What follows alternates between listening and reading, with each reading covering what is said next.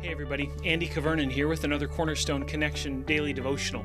I wonder, have you ever had somebody come to you and ask you for something that you just didn't have, and it caused you some anxiety? That happens to me from time to time. Sometimes people come to me as a pastor and ask if I can do something, or if I can provide something, or if I can tell them something that they're looking for, and I just don't have what they're asking for. And sometimes that can cause me anxiety.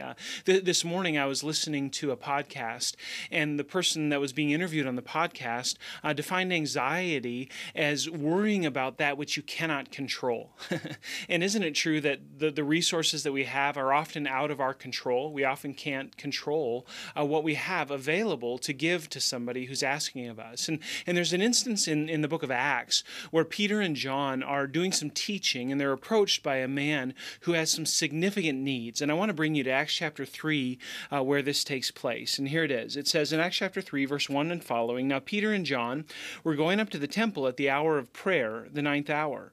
And a man, lame from birth, was being carried, whom they laid daily at the gate of the temple, that is called the Beautiful Gate, to ask alms of those entering the temple." Now, this would have been a common scene for somebody to be outside the temple to ask for help from the people of God as they went to worship. In fact, giving alms was a big deal in Jewish culture. And so what better place to ask for people to express their faith than right there as they go to worship. And so it makes sense that this man was there.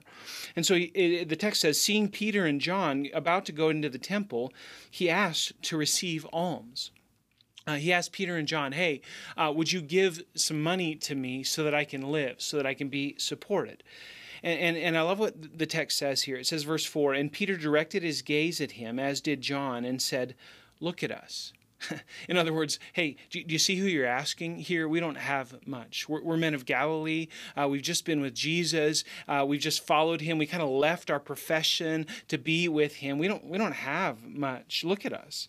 And in verse 5, it says, "And he fixed his attention on them, expecting to receive something from them." The man is persistent. Hey, I'm asking. You're a person of faith. This is what you do.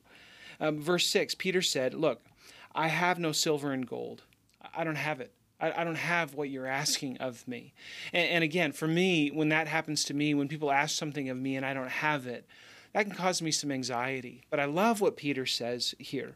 He says, "I have no silver and gold, but what I do have, I give to you. In the name of Jesus Christ, rise up and walk." The man asks for alms. What does Peter give him? He gives him healing. And of course, here in the book of Acts, God uses some miracles in order to substantiate the message of the apostles.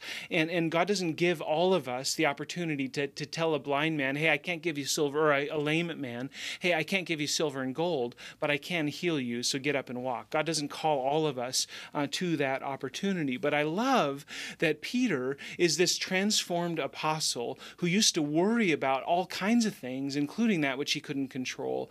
And now here, his faith simply dictates to him, look, I don't have to give the man what I don't have. I don't have silver and gold. What I do have comes from God. And so in the name of Jesus, in the power of Jesus, in what Jesus has provided for me, I'm going to provide for you what I have. Get up and walk. And it says in verse 7, "And he took him by the right hand and raised him up, and immediately his feet and ankles were made strong. And leaping up, he stood and he began to walk, and he entered the temple with them, walking and leaping and praising God. And all the people saw him walking and praising God, and recognized him as the one who sat at the beautiful gate of the temple, asking for alms. And they were filled with wonder and amazement at what had happened to him." Now, suppose that Peter fretted about what he didn't have. And suppose that he went around trying to find something to give this man, some silver and gold, some money. Suppose how the story would have been different. It would have been very commonplace, very mediocre. I don't think it would have made the text of the New Testament.